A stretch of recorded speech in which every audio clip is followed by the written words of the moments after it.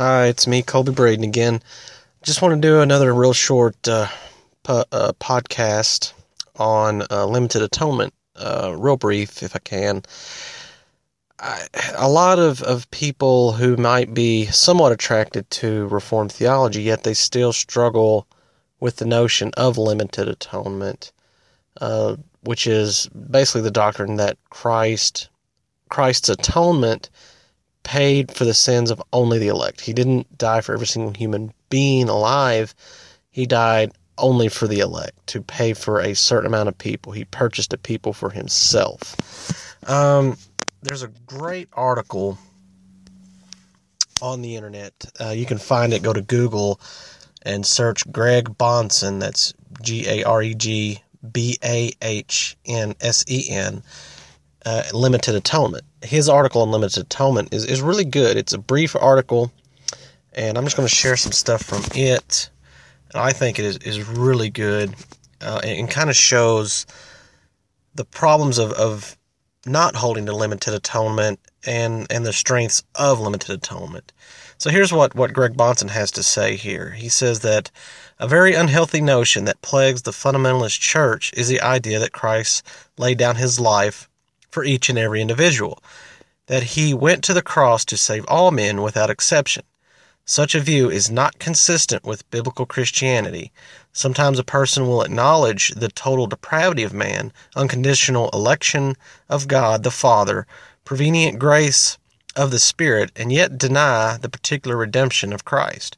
Such a position is known as four-point Calvinism, and is as inconsistent as it is unorthodox. If it be said that before creation the Father singled out in election those whom he destined to save, and that the Spirit's activity of bringing men to repentance and faith is operative to that extent only in the lives of God's elect, and yet that Christ offered up his life for the purpose of saving every single individual, then the unity of the Trinity has been forsaken. For in such a case, Christ clearly set out to accomplish what God the Father and Spirit did not intend to do. Christ here would be out of harmony with the will and purpose of the other two persons of the Trinity. Hence, anyone who expounds four-point Calvinism has inadvertently destroyed the doctrine of the Trinity by dissolving its unity, and is logically committed to a polytheistic position. It should also be noted that the doctrine of particular redemption is necessary to the orthodox view of Christ's substitutionary atonement. The only alternatives to it are universal salvation or salvation by works, both of which are unbiblical. If Christ atoned for the sins of all men, then all men will be saved. For a righteous God cannot condemn a man twice. If the man's sins have been atoned, he cannot be sent to hell on the basis of them. Scripture makes it abundantly clear that Christ, through his sacrifice, made a full and actual, not potential, redemption, who gave himself to us to redeem us from all iniquity and to purify for himself a particular people, Titus 2:14. He will save his people from their sins, Matthew 1:21. He entered once for all into the holy place, taking his own blood, thus securing an eternal redemption, Hebrews 9:12. It is clear that Christ presented an actual and not potential redemption on the cross. The gospel is good news, not advice. It tells us what has been accomplished, not what might come about. Upon the cross, Christ cried out, "It is finished." Nothing was left to be done. For full atonement has been made. Hence, if Christ, as it is suggested, died for every man, all men shall be saved without exception. Yet Scripture clearly teaches that. Scripture clearly does not teach a universal salvation. And if, contrary to Scripture, it is responded that Christ's redemption is only potential to be made actual when the sinner believes, then salvation is said to depend finally on something the sinner does. And that is tantamount to salvation by works, as well as being based on an erroneous view of Christ's atonement.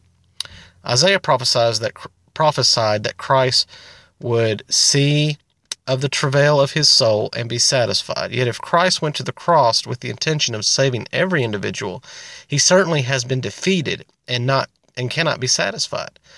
For our Lord is not defeated. All power has been given to him in heaven and earth. His sufferings do accomplish what he intended. For the salvation he provides is not abstract and universal. It is particular and personal. Christ died for his people, the elect, Matthew 1:21.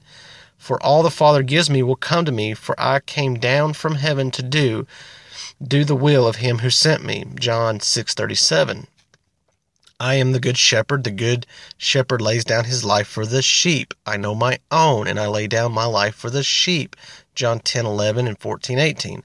My sheep hear my voice, and I know them, and they follow me, and I will give them eternal life, and they shall never perish. John 10:24-29.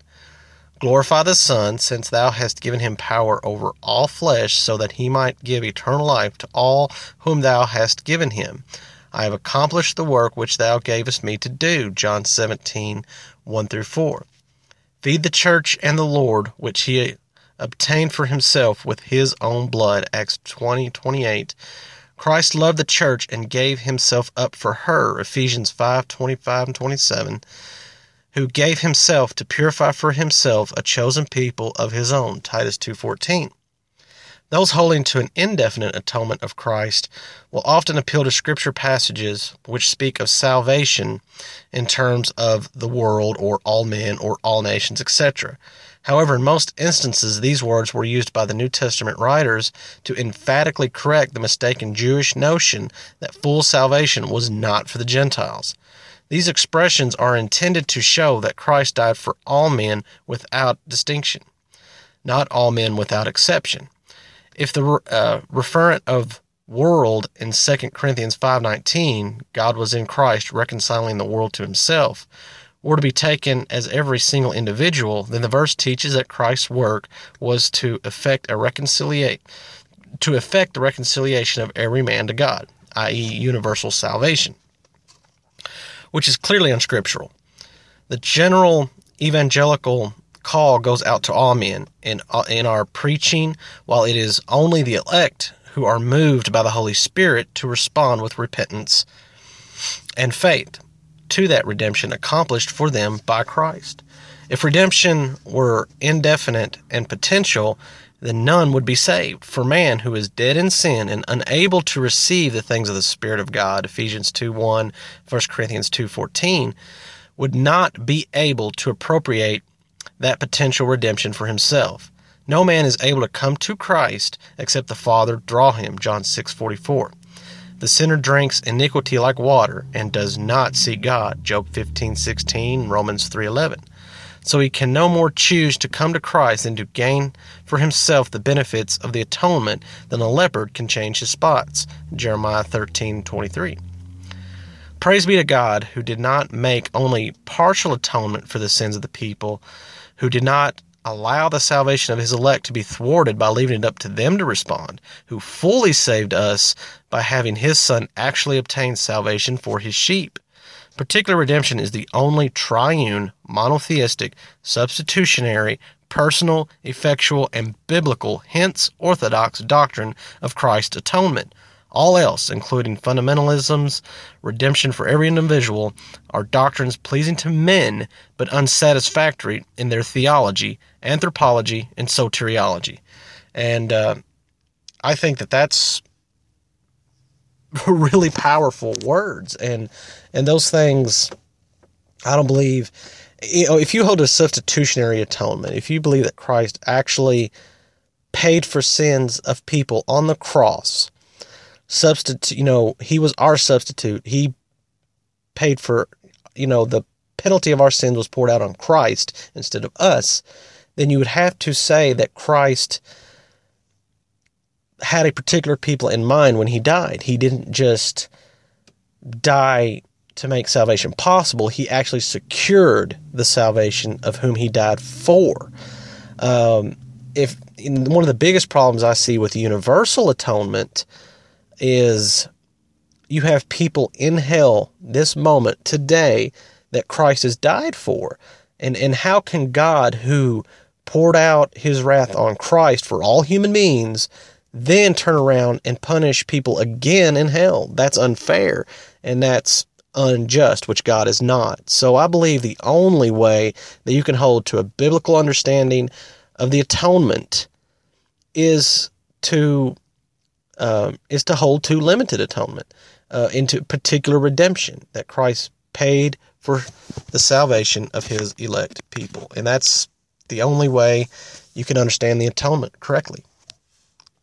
I hope that's helpful to some people out there, and God bless.